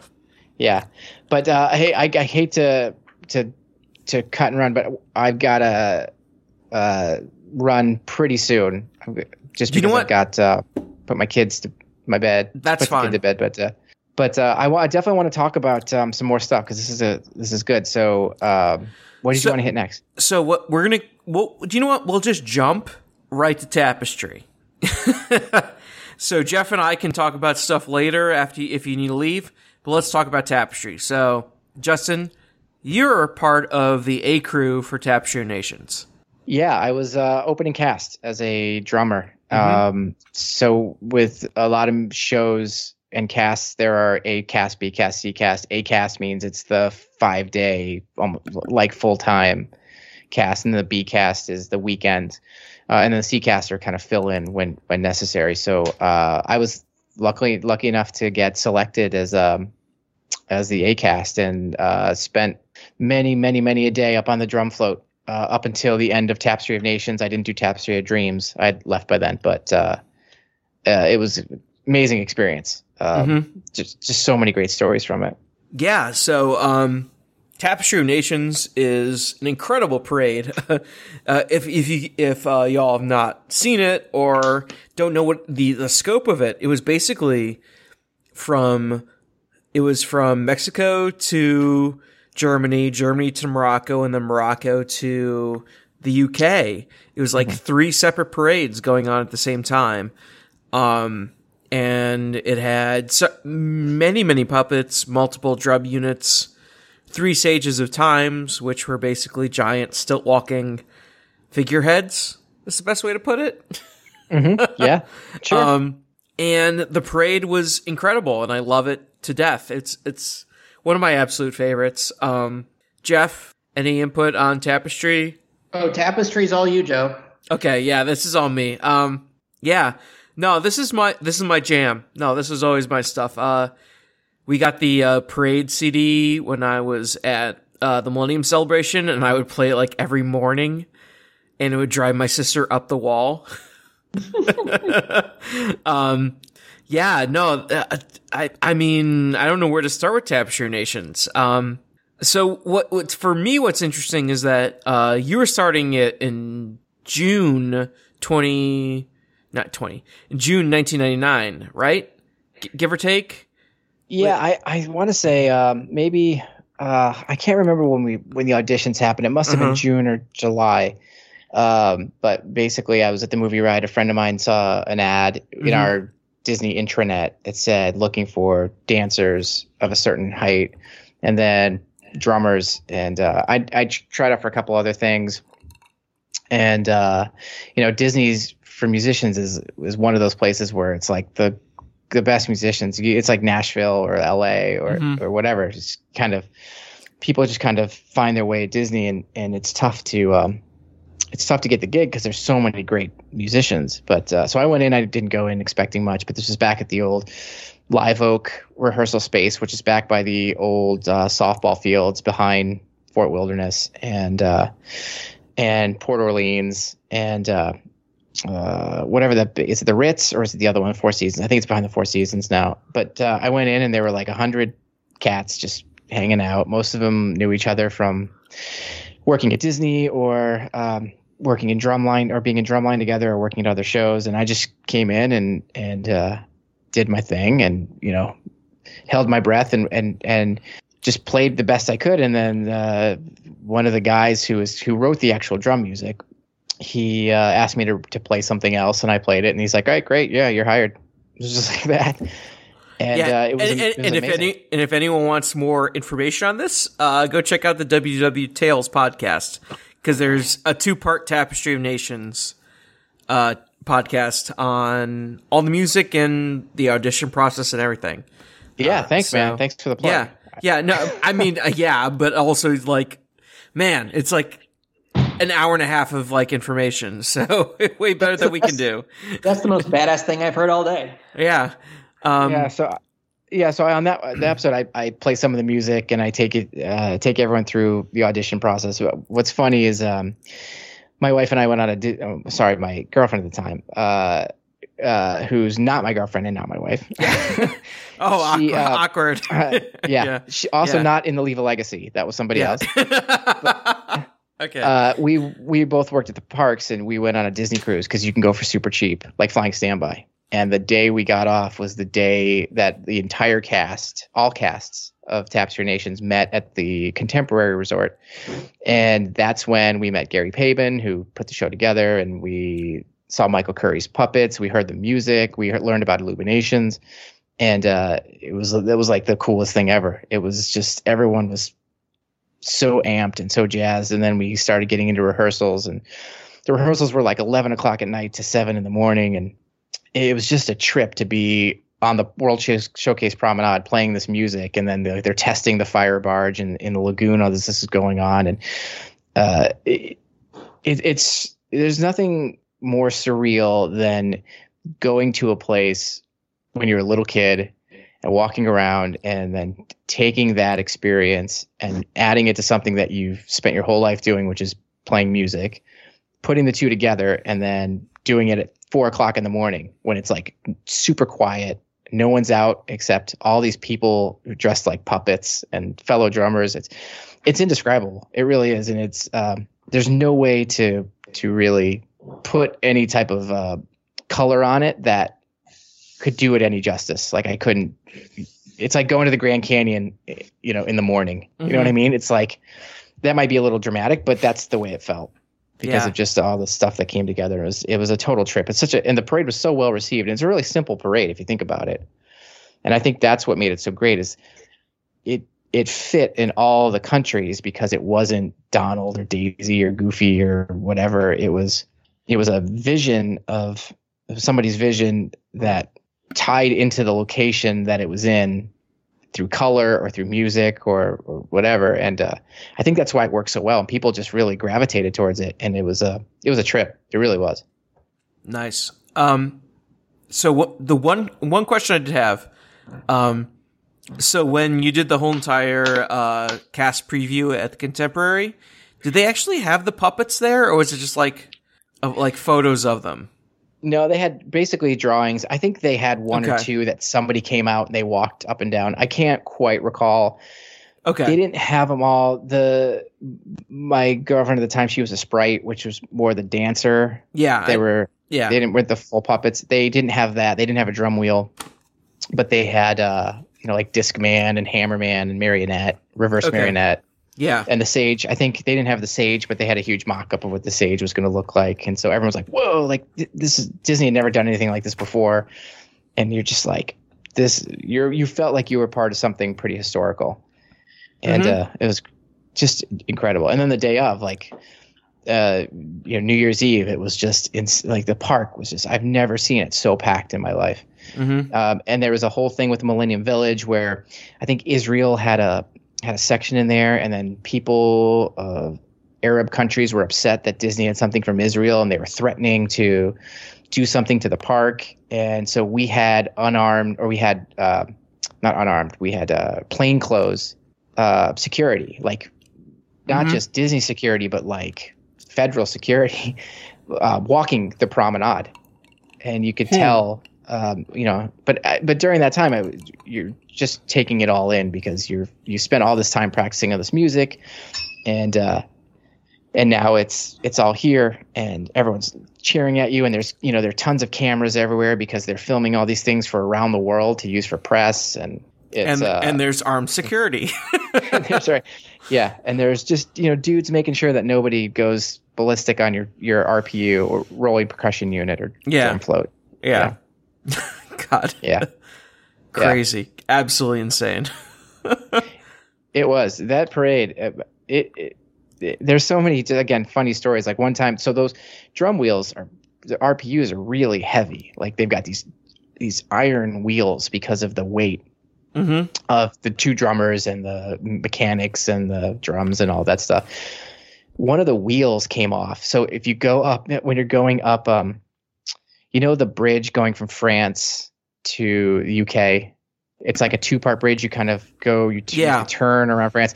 So that's where it was going up. And then the wheel just popped right off. As soon as you said going up, I'm like, oh, they's got to be going up that bridge. Yeah, exactly. And it just rolled right off. Another time, the motors of the drum wheel caught on fire, and my buddy Jeff, we call him Geoff, but his name's Jeff.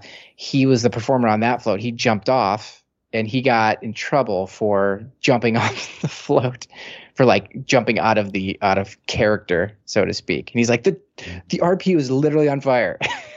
You're gonna give me a point? Safety before show. Exactly. Yeah. Safety before show. 4 keys.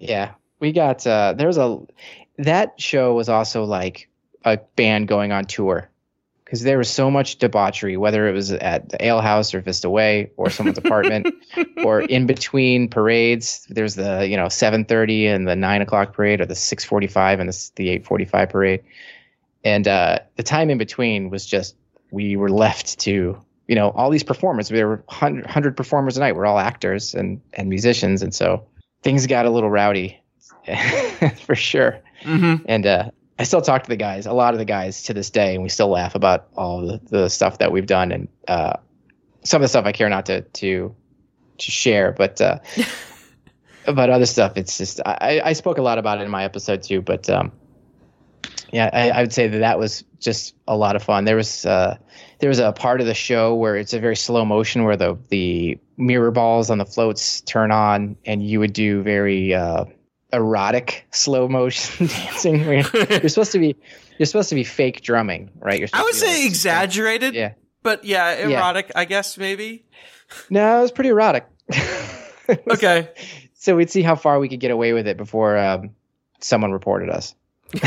Yeah, well, we were just that young to think it was exaggerated, I guess, right? Yeah, that's for sure. But yeah, I really enjoyed it. And going into Illuminations too, that's my favorite fireworks show. It always will be. The music's insane. I mean, Gavin Greenway's a genius. The guy who produced it, Steve Scaria, I went to high school with his daughter. We were in drumline together. And he also worked on just a ton of Disney music. Phantasmic, I think he wrote that. And so I had a kind of a connection outside of just working at the parks, but I knew the people putting this stuff together, and I had a history with them. So I just can't say enough good things about it. And next week, the cast is getting back together for the 20th anniversary in Orlando. So a lot of people are going down, and I was getting ready to go, but I'm actually on baby watch. My wife is expecting, and she's like really close to popping, so I can't go anywhere. Okay, so are you guys gonna like just put on the puppets again and do the drums, or are you just gonna hang out and grab a beer at Ale House? Yeah, I think the big thing is there's a big I think we rented out a rehearsal, or we rented out a event space, and we're getting custom magic bands specifically for this cast we had put together by Disney, and so I'm really sad to be missing it. I'm truly sad, because I also missed the movie ride closing, because, again, with my other son, seems kids get into my travel. Damn kids! I know, exactly. But I was really hoping that Disney would do a 20th anniversary of the parade and just do like Mexico to Germany or something like that, just for like a month. Because the puppets do exist. The puppets are still around property. Some of them do. Yeah, there used to be a rehearsal or an event space at the studios. That was one of the sound stages by the old Backlot Tour, and they have like 10 or 15 puppets in there. Yes, and also there's still puppets around some of the engineering buildings, from my understanding, like hung up. Oh, up on the wall, yeah. Uh-huh. Yep, that they exist there. So it's not impossible for it to happen, but yeah, damn. I know most of the RPUs are gone, because we I can imagine a lot of us got the drums that came off, and we all signed and game to each other, but doesn't mean that they couldn't whip one up, or like they could get the or like four. I mean, come on, that's what we're really required for a parade, right? They could change 2000 to Epcot on the wand. They can't whip up a drum wheel. Yeah, exactly. But just God, just don't make it Tapestry of Dreams. Whatever you do, make it Tapestry of Nations. You know, I was kind of glad that I wasn't in that show. Yeah, it's real bad.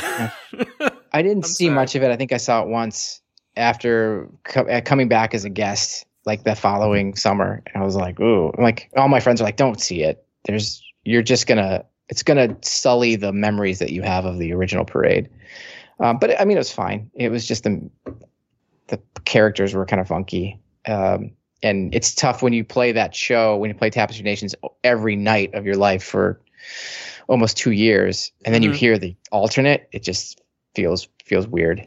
Well, I mean, it's not like they tried to make the segment where they removed the Millennium Celebration music and put in their weird Year 100 Dream 100 whatever things, you know what I mean. What was the celebration they were doing? Was it? I was like weren't they the Dream Catchers or something? And yeah, like the Walt Disney's 100th birthday or whatever. 100 Years of Magic? Yeah, 100 Years of Magic. They inserted the 100 Years of Magic music in it, and it just was like terrible, and it was real bad. And yeah, it was unfortunate, but to be a part of Tapestry of Nations and to be able to do it the way that I did it, I think is something that few were able to do, and not to say it's exclusive by any stretch of the imagination, but it's just instead of looking up at the floats or looking at the puppets, it's the drummers and the puppets being able to look back and see like how much the guests love it. And some of the guests actually didn't love it. Like there are times where I'd have like a bunch of kids or a bunch of people being like, "What the hell is this?" Or like kind of like ridicule. I threw a drumstick at a teenager once because he was like, he's kind of following the flow and he was being a kind of a pain in the ass. So I didn't hurl it at him, but I threw it. Tossed it at him. Yeah, and then the operator, the attractions person doing parade control, she's like, "Did you drop your stick?" And I was like, "Yeah, thanks." Back to the show. Yeah.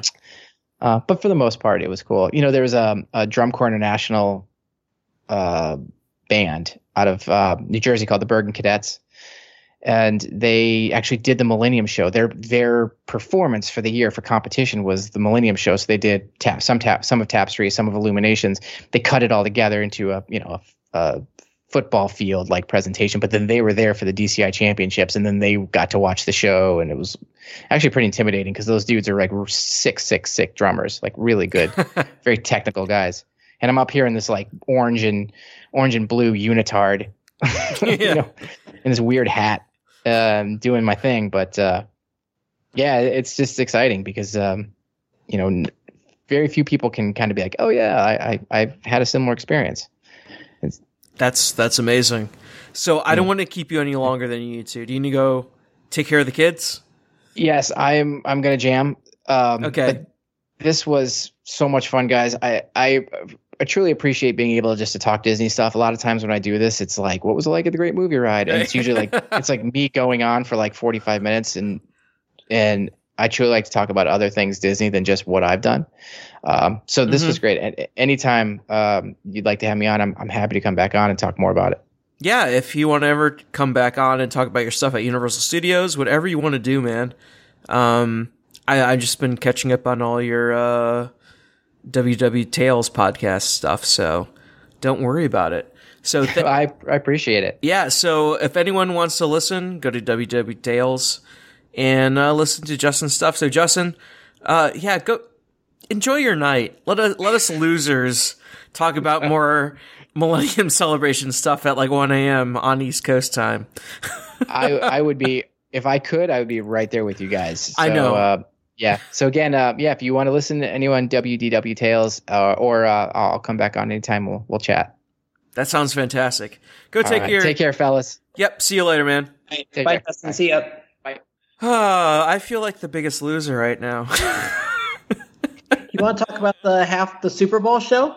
Yeah, I mean, might as well. I mean, we just covered Tapestry of Nations, so let's talk about the Super Bowl show. So, do you want to kind of lead that, or do you want me to lead that? You know more about that than I do. Yeah, so the Super Bowl show, I rewatched it today, because, of course, that was for, God, what Super Bowl was that? That was the Well, it was the January 2000 Super Bowl, but that was the Rams and the Titans. So this was the Kurt Warner Greatest Show on Turf, St. Louis Rams. Was it 36? Oh, I don't remember. Yeah. I have no, It was something like that. I want to say 36 or something of that nature. Sounds about right. Mm-hmm. Super Bowl Sure. 36, I think, sounds about right. But basically, it was... Oh boy, that was a thing. So basically, it involved a bunch of. It was a giant.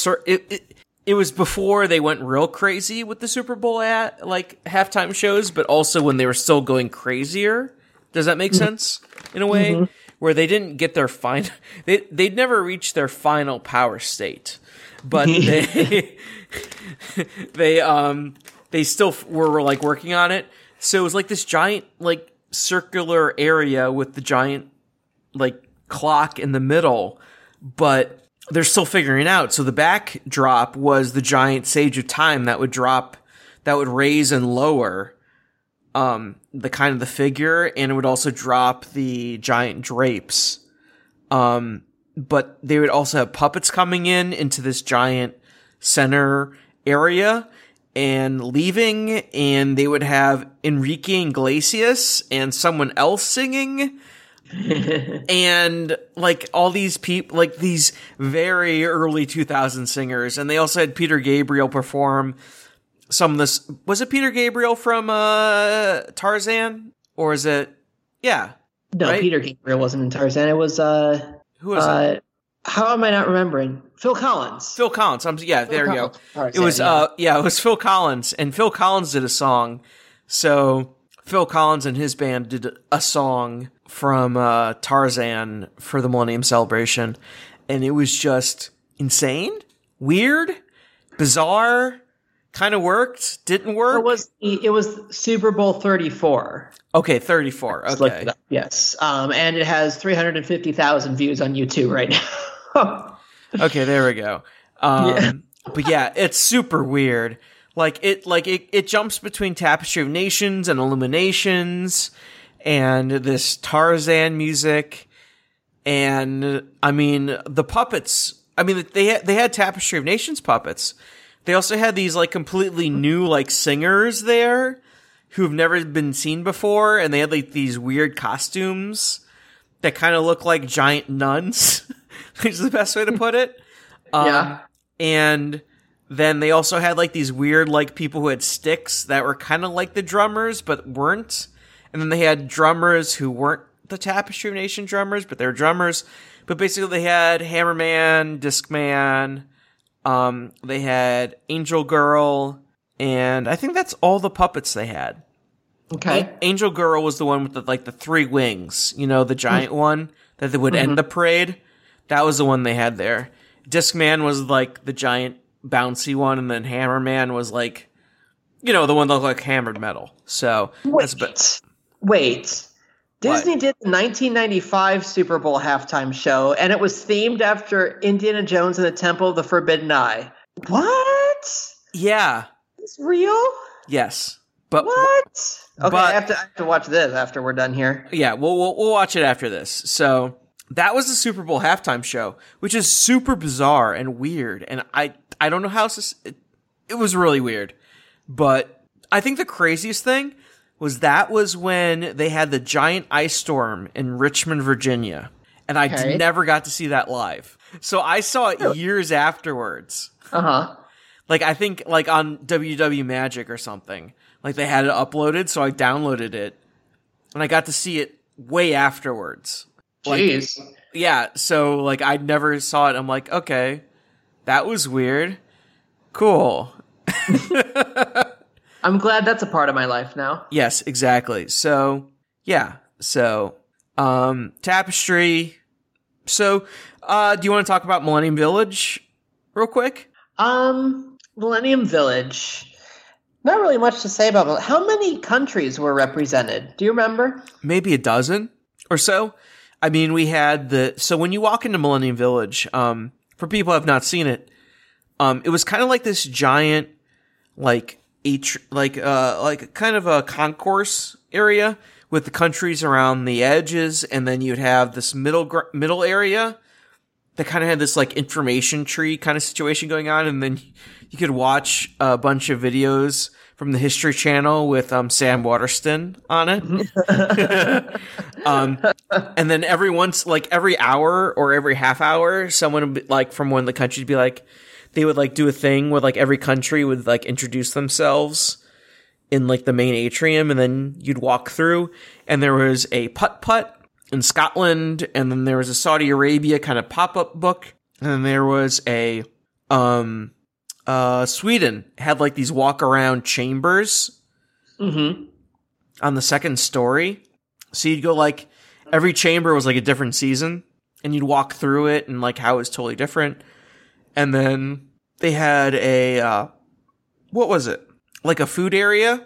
And that would be like this, like, it was like in the back right area. It was like a bunch of food. Stop me if this sounds familiar. A bunch of food booths in Epcot where you could sample various food options. I wonder if they should expand that idea. For less than normal entree prices. Never mind. Yeah, exactly. That doesn't ring a bell, sorry. So you could do that, and then there was also Israel, which had the motion simulator attraction, if you remember that. Israel had a motion simulator? Yeah, you don't remember that? I know. I barely remember anything about Millennium Village. Yeah, it was like Journey. Like twice. It was like called Journey to Jerusalem, and it was like a motion simulator. You had a pre-show, and then you had the motion simulator, and you had in the back you had like a sitting area, so you could just sit if you never wanted to ride it. And it was like this weird kind of motion simulator about the old times and like the old. It was very kind of boring and basic, but that was what Justin was talking about people protesting was like this very basic, boring thing. But no, they had a motion simulator. It's not that exciting. Just let them have their little simulator, okay? It was kind of like Minions, like that kind of. It was like kind of that scale, maybe less, but that idea. And then I think there was like another country, I forget which one it was, but then you'd walk through a shopping area. So you'd like have like a small area as you walk to the exit that was just shops and like very much like an indoor exhibit area. And that's where I got my Marking the Millennium book right here is what I'm referencing for all this stuff. That's where I got this book, but yeah, so it's been really, it was kind of this weird exhibition space, but it was kind of cool in a way because, hey, you don't see these kind of small exhibits, especially ones with such details very often. It felt like this is very like B-movie Disney. Does that make sense? Yeah. It feels like something that Disney would never do anymore because if they would do it, they would make it like $100 million or they would not do it. So it feels very middle ground, something they would never do again. So, yeah. So that's kind of Millennium Village. So. And then it became a pin trading center. Yeah. So. Or it's hosted the pin conventions.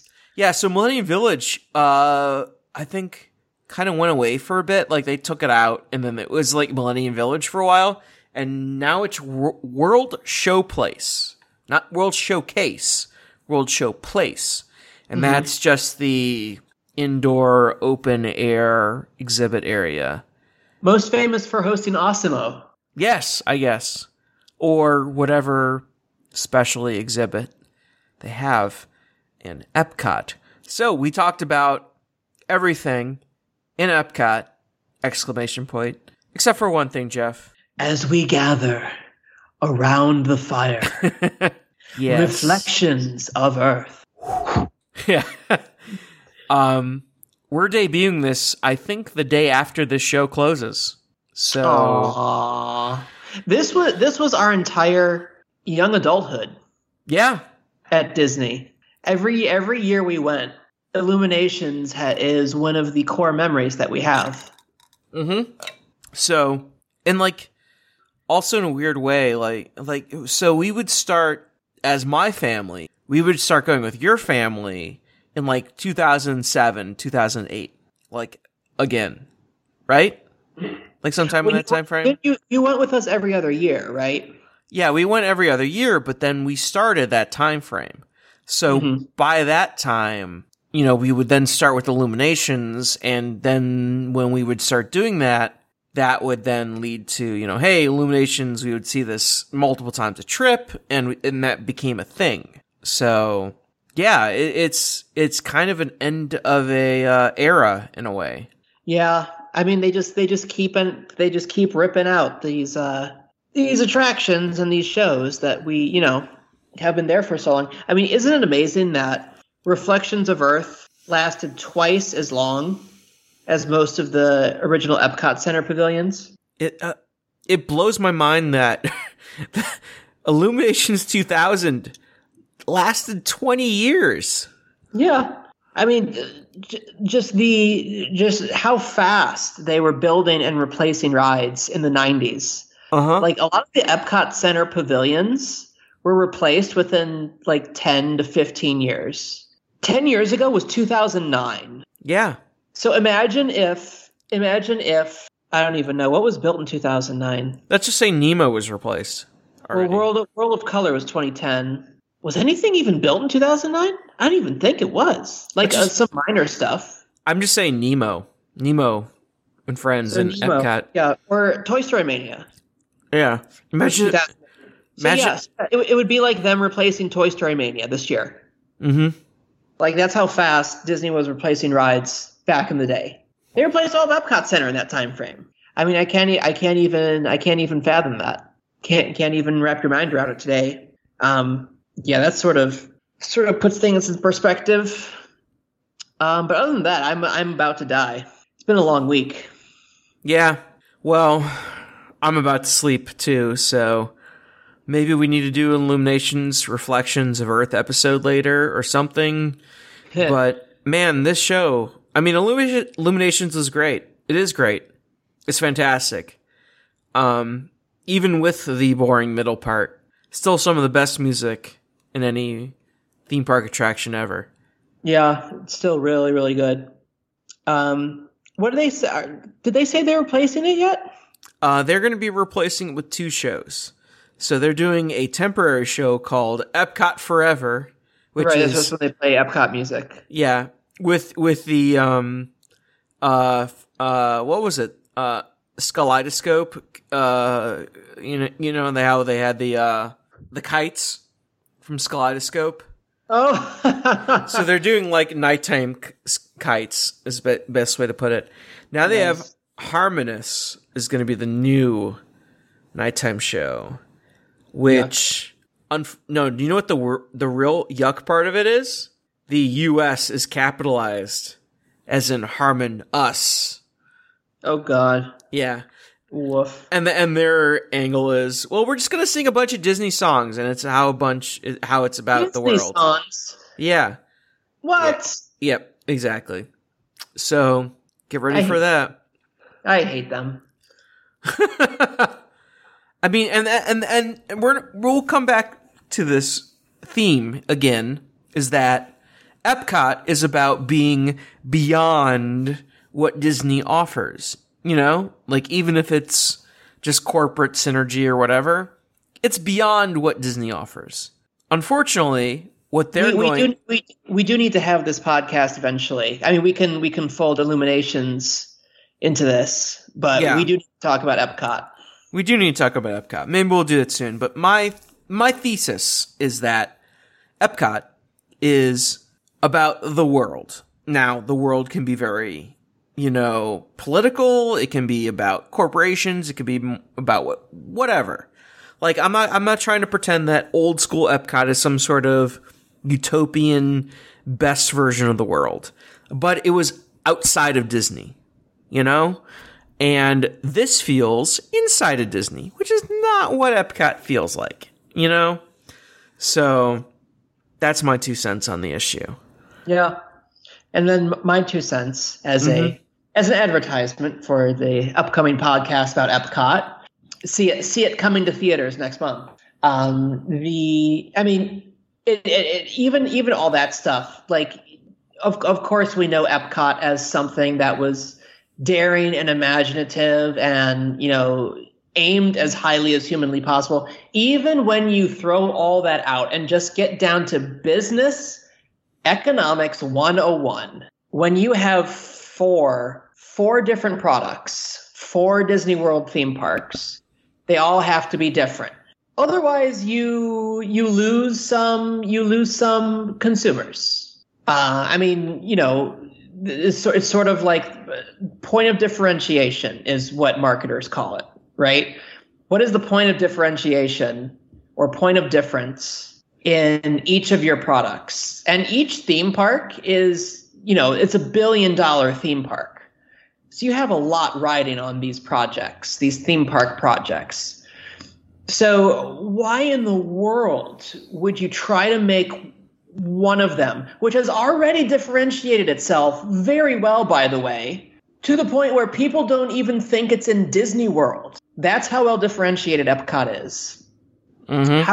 How do you take that product and just say, yeah, no, we're going to make it like all the other stuff? Well, it's going to be more timeless in Disney, Jeff. That's what we're going to do. We're going to make it more timeless in Disney.